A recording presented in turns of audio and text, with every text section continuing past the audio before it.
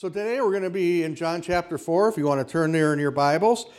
The title of today's message is Power Source, or what power source are you connected to? In my mid-20s, I graduated from paramedic school and I started working full-time as a paramedic. And as with anyone who starts out in a fire or EMS or anything else like that, you start at the bottom. You have no seniority, no rank. You go where they tell you. And at the company I was working for a private ambulance service versus a fire department at the time.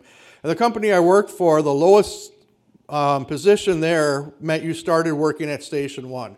Station 1 did absolutely no 911, no rescue. All they did was interfacility transfers, taking a person from a big hospital or little hospital to a big hospital, or taking people who are bedbound back to nursing homes, or people at nursing home to doctor's appointments that couldn't go any other way.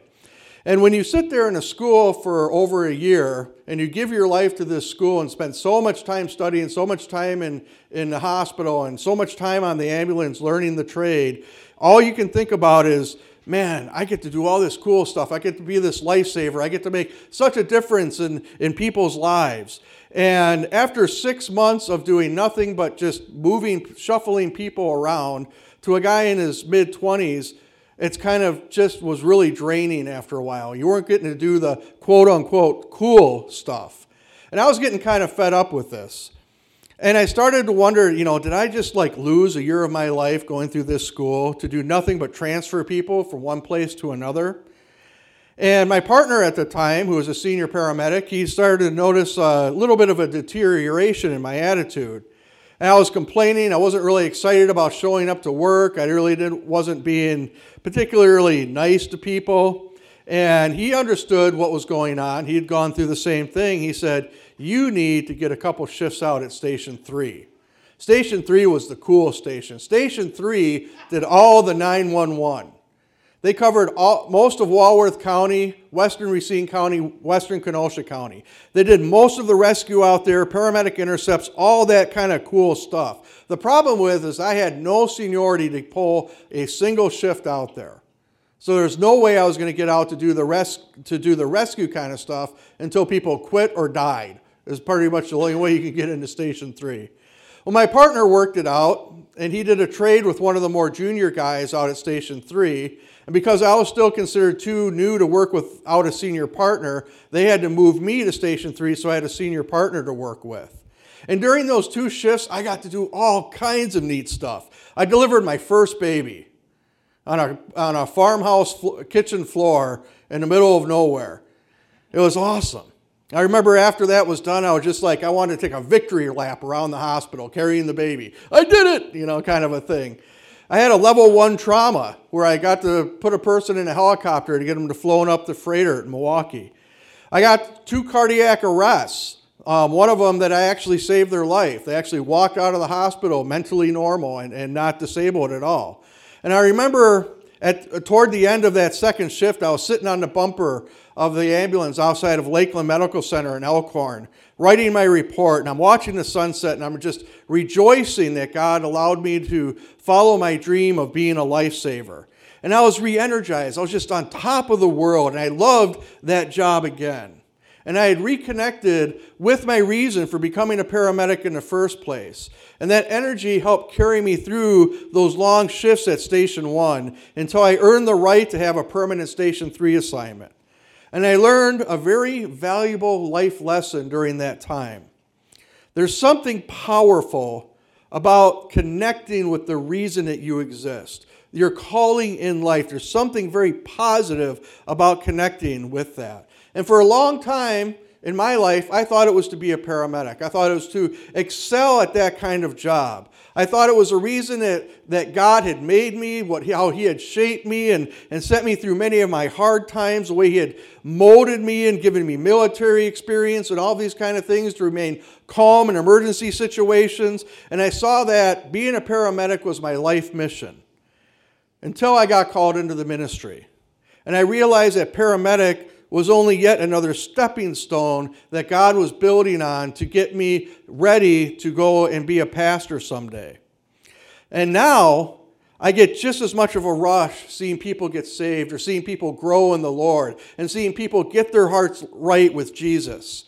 And that's part of what feeds my spirit and enables me to keep my proper perspective now in being in bivocational ministry where I work multiple jobs in addition to being a pastor.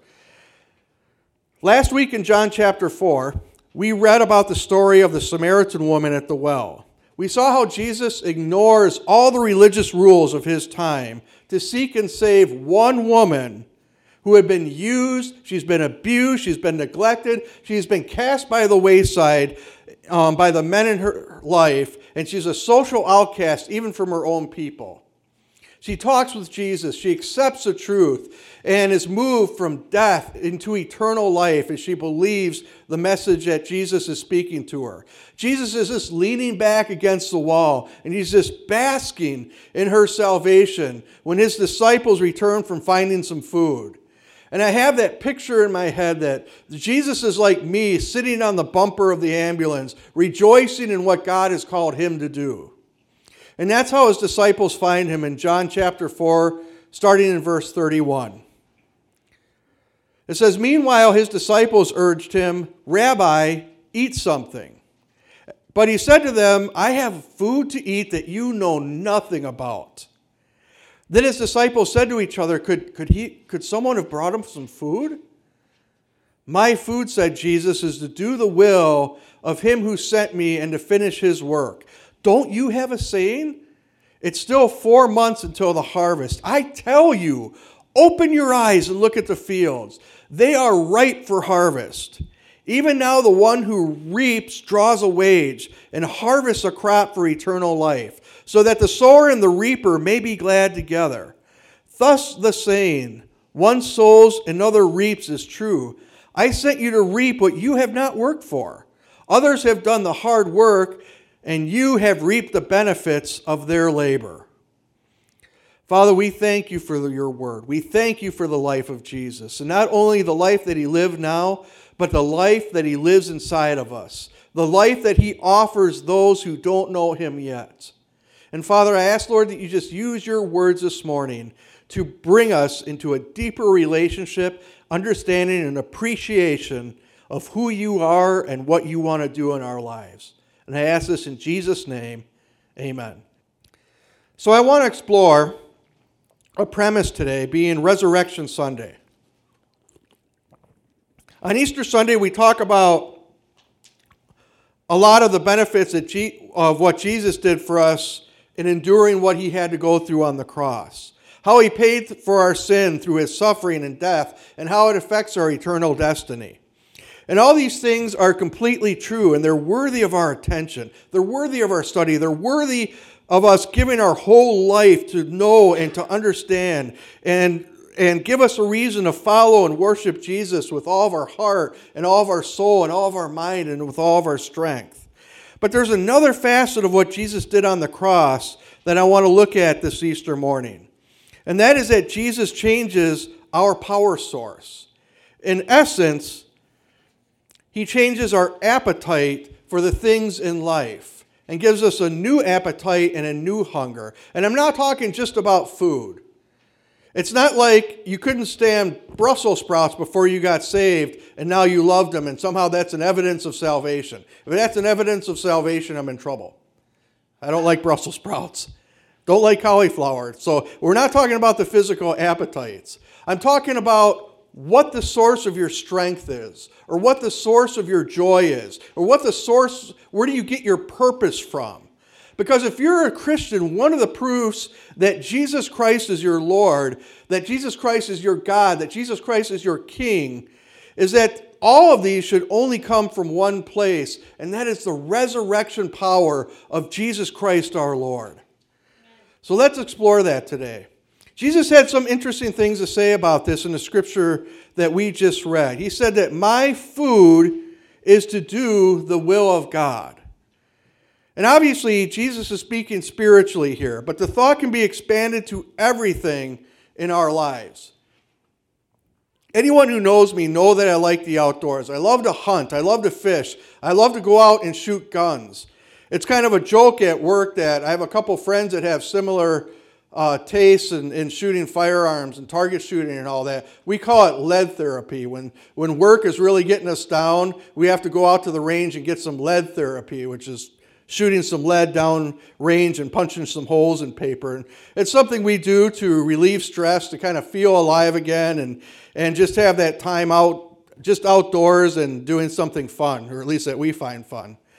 And all of us have that one thing in our life, or one or two things in our lives, that help us to cope with the stress of life. Some people like computer games. Some people like hanging out with close friends. Some people, it might be food. Obviously, one of mine is food. So and we all have these kind of things that we go to. Some people even rely on substances or need medications to help get them through the day and to deal with the stress of life. And the reason that we so often turn to the physical is that we forget that we're not just a physical being. We're actually primarily a spiritual being having an experience in an earthly body. So the stress that we feel in our mind and body is a reaction of dealing with something outside of our control within our spirit. And that stress causes worry. Worry, spiritually speaking, biblically speaking, really is lack of faith. The only remedy for it is faith-believing prayer. And if you let that worry go unchecked, it causes anxiety. And anxiety causes us to seek something outside of ourselves in order to deal with all those uncomfortable emotions and fear and your heart feeling like it's beating 1,000 times a minute. It always has us to go outside of ourselves to deal with it. And most of our time is spent looking and experiencing life through these earthly senses that we have. So we turn to earthly things to help us to deal with the effects of that stress, worry, and anxiety. Let me illustrate. Most things in your house are powered by 120 volts of electricity, right? We plug it in, plug in our lamp, and it works, has a specific plug, and it matches a specific outlet so you don't plug in your reading lamp to another power source that exists within most homes, which is the 220. You plug a lamp into a 220 power source, what's going to happen if you can make it work? Pow! Light bulb's going to explode, right? The 220 is meant to power your electric stoves, your dryers, window air conditioners, something that requires a higher amount of electricity to work correctly. When you get saved, when you accept Jesus Christ as Savior, you're taking that 120 plug and switching the plug. The plug changes. That's why it's called being born again, because you are born again and raised to life, and that power plug supernaturally changes from just that little 2-prong plug to that 3-prong high energy thing that's really going to empower you now. You can't experience the resurrection power of Jesus if you're still trying to use a 120 plug to plug into 220 power. The plugs just don't match the outlet, so you can't receive that power that Jesus has promised you. And I'm going to say something that might be a little provocative, but in my 25 years of being a Christian, I found this true in my own life and in the lives of people I've come in contact with. If you are saying that you are saved and that you have surrendered your will, your heart, and your life to Jesus Christ and made Him Lord and Savior, and you're still always struggling with excessive stress, worry, or fear, I ask you this: are you actually a Christian? Have you truly surrendered to the Lord Jesus Christ? And when I say surrender, I'm talking about giving Him everything. Everything in your life. Maybe you've become a Christian at some point. Now you've fallen back into old habits and you're struggling with those same things over and over again. If that's you, maybe you just need to get on your knees and surrender again. The ladies in our last church, they had what was called the Push Prayer Group, and the push stood for pray until something happens.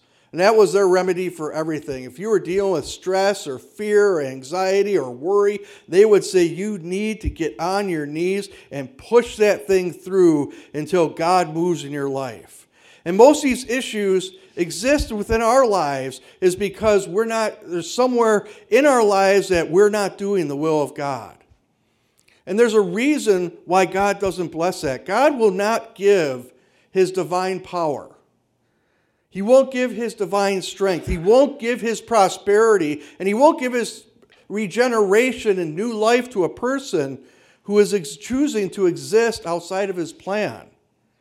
God is a good Father. He's a good Father.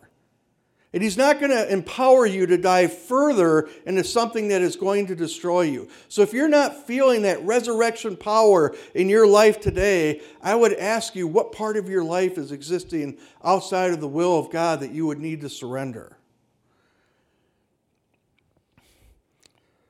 That's why it's essential to ask ourselves constantly, and it's a constant question even in my own life. Am I existing within God's perfect will and his perfect plan for my life? Is what I'm desiring, is what I'm chasing after in life line up with the plainly revealed character of God as found in his word? As you think about that, if you can't answer with a firm yes, then you need to seek him and ask him what his will and his plan is for your life. There's always room for second chance. There's always room to get back on the right path. It doesn't matter how much you've goofed it up in the past. Trust me, if goofing up was a disqualifier, I'm disqualified. But I know that the love of Jesus Christ holds me to a path, and he wants to do the same for you. The reason we keep asking ourselves this is because our source of spiritual vitality and strength are the result of doing God's will. Jesus said that he is fed through doing what God would have him to do. And last week we studied the woman at the well. And Jesus has a conversation with her about water, about having to get water out of this well every day. And Jesus told the woman at the well, the Samaritan woman, that everyone who drinks this water will be thirsty again. But whoever drinks the water I give him will never thirst. Indeed, the water I give them will be a spring of water welling up to eternal life. At the beginning of the message, I described a time of feeling frustrated about not being able to fulfill what I believe my mission in life was, which was to save lives. And because of this, everything that happened during that shift at that transfer station bugged the heck out of me. The nurses in the nursing home bugged me. The nurses at the hospital bugged me. My partner bugged me. The patients bugged me. Everything was bugging the heck out of me. I was grumpy. I had a bad attitude, and I probably wasn't that nice to work with for a while. And that period of my life showed me something about myself. As a KJV version of the Bible would say, my attitude stinketh. And my attitude stinketh because my focus was on the wrong things. It wasn't on God. It wasn't on Jesus. I wanted the exciting stuff. And it wasn't that I wanted the exciting stuff because I wanted to help others. It was because I wanted that thrill of dealing with life and death. I was what they call an adrenaline junkie. And I know most people, when they hear about that kind of thing with a paramedic, they think, man, I could never do that job. But when it's something that God has put in you and you do this job, when you have that critically sick or injured patient in front of you and you're making every decision in those split seconds that would determine if that person lives or dies, it's a rush. It's a huge rush. And when I didn't get my rush, I got grumpy. And it was because my focus was outside of God's will for my life, which was to help and to serve other people. So the wages of that fleshly and unfulfilled need was my bad attitude. And what it showed me and what it shows all of us is this, is that there are certain spiritual laws in the Bible, and one of them is the law of sowing and reaping. And that is absolute. If you sow to the wrong thing, you will reap the wrong thing. Every single time. God does not allow that sowing and reaping law to change. If you sow to fleshly desires, you will reap fleshly desires. Or in the vernacular of today, if you play stupid games, you get stupid prizes. Right? So that's a spiritual law that you see in the Bible, and we can't fool God. We can't con God. We can't somehow wrestle him into doing what we want. We can't put 50% spiritual into something and expect 100% blessing from God. And Jesus uses an example that I'll paraphrase just a little. Giving, for example, is a spiritual exercise. Whether we give here at church, whether we give out in the community to a charity, whether we give our time, whether we give our money. You know, I've known people that give away cars and campers to people in need and sell them and give all that money to the poor. If you do this and you give generously to somebody or something, and then you make sure you get a video of it and you put it on your Facebook to say, hey, look how awesome I am and how much I've given. Now, is that benefiting God or is that benefiting you? That's benefiting you. You're sowing to your fleshly desire. If you're sowing to your own need to feel good about yourself, you should not be surprised when you ultimately reap a dissatisfaction about what you have done or about your life in general. I know that in my life and in the life of people I see, every single time we try to assume the throne in our own life, we reap the consequences of our stubbornness and our stupidity. And that's why we're spending time today studying Jesus' word. Jesus said his source of strength was to do the will of him who sent him and to finish his work. The beginning of that work was to seek and save that which was lost, like the Samaritan woman at the well. And the end of that work was at the cross. On Easter, we focus on the cross and the empty tomb because it shows you a different way to live, to die to oneself in order to be risen again in the glory of God. The cross and the empty tomb calls us to put aside our own selfish ambition for the sake and the needs of the kingdom. The cross and the empty tomb leads us to put God back on the throne of our hearts and let him rule and reign in all parts of our lives. And the best part about it is it doesn't require some work or some great act on your part, because Jesus has done all the work for you. He has done all of that heavy lifting. I don't know, does anybody here ever go into bookstores anymore? I don't know. If you ever go to a bookstore in a mall, Tammy and I almost always go in there when we go to a mall. I've noticed that one of the biggest sections in the nonfiction area is the self-help section. Some of the most popular books of the last 10 years. 7 Habits of Highly Effective People. How to Stop Worrying and How to Start Living. The Magic of Thinking Big. The 48 Laws of Power. Here's one that's fairly famous. How to Win Friends and Influence People. Anybody ever heard of that one? It's actually not a bad book. Or The Art of Happiness by the Dalai Lama.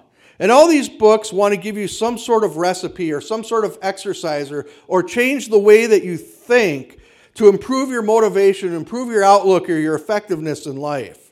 They all say, do what I tell you to do, and this incredible result will happen. That's what religion, apart from Jesus, also says. If you do this, then God has to do that. Religion says do, but Jesus says done. I have done it.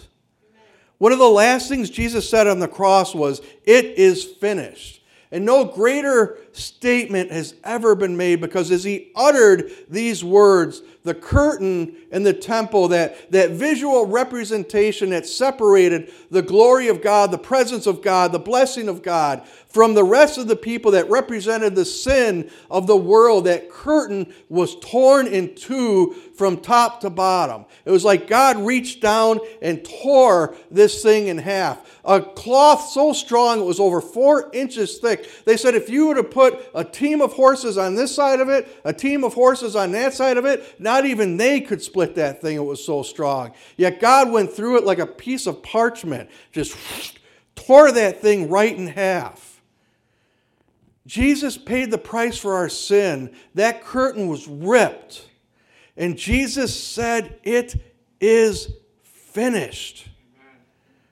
God reached down, he ripped it in half, and he showed us that we have access to God the Father as long as we are surrendered to Jesus Christ. It is no longer by the works of the law that we can be justified, but it is grace through faith is how you are saved. So I would ask you this morning, are you surrendered to Him today? Or are you playing at religion? Is Jesus your sole source of passion, your sole source of strength, your sole source of hope? And I'm not talking about becoming more religious. Religion is your attempt to come to God on your terms. Jesus paid the way. Jesus is God coming to us on His terms. So I would beg you today, Jesus is the only way. Surrender to Him because it is the only name given under heaven by which men must be saved. Father God, I thank you, Lord, for your word. I thank you, Father, for its power. I thank you for what Hebrews said, that the word of God is living and active, sharper than any double-edged sword, that it penetrates to the dividing of soul and spirit, of joint and marrow, and that it judges the thoughts and attitudes of our heart. I thank you for the word of God, and I ask, Lord, that the word does its work this morning. That it helps us to cut away those things that aren't pleasing to you. That it helps us to finally surrender to that point that has been hounding us and keeping us from growing in you for years. And finally, I ask, Lord, that if there are people here who have not made that surrender to Jesus, that you would enable them to do so right now. It's as easy as admitting that you are a sinner, you cannot save yourself, and that you believe in the Lord Jesus Christ, that He is your Savior, and that you turn to Him and live for Him. It's that easy.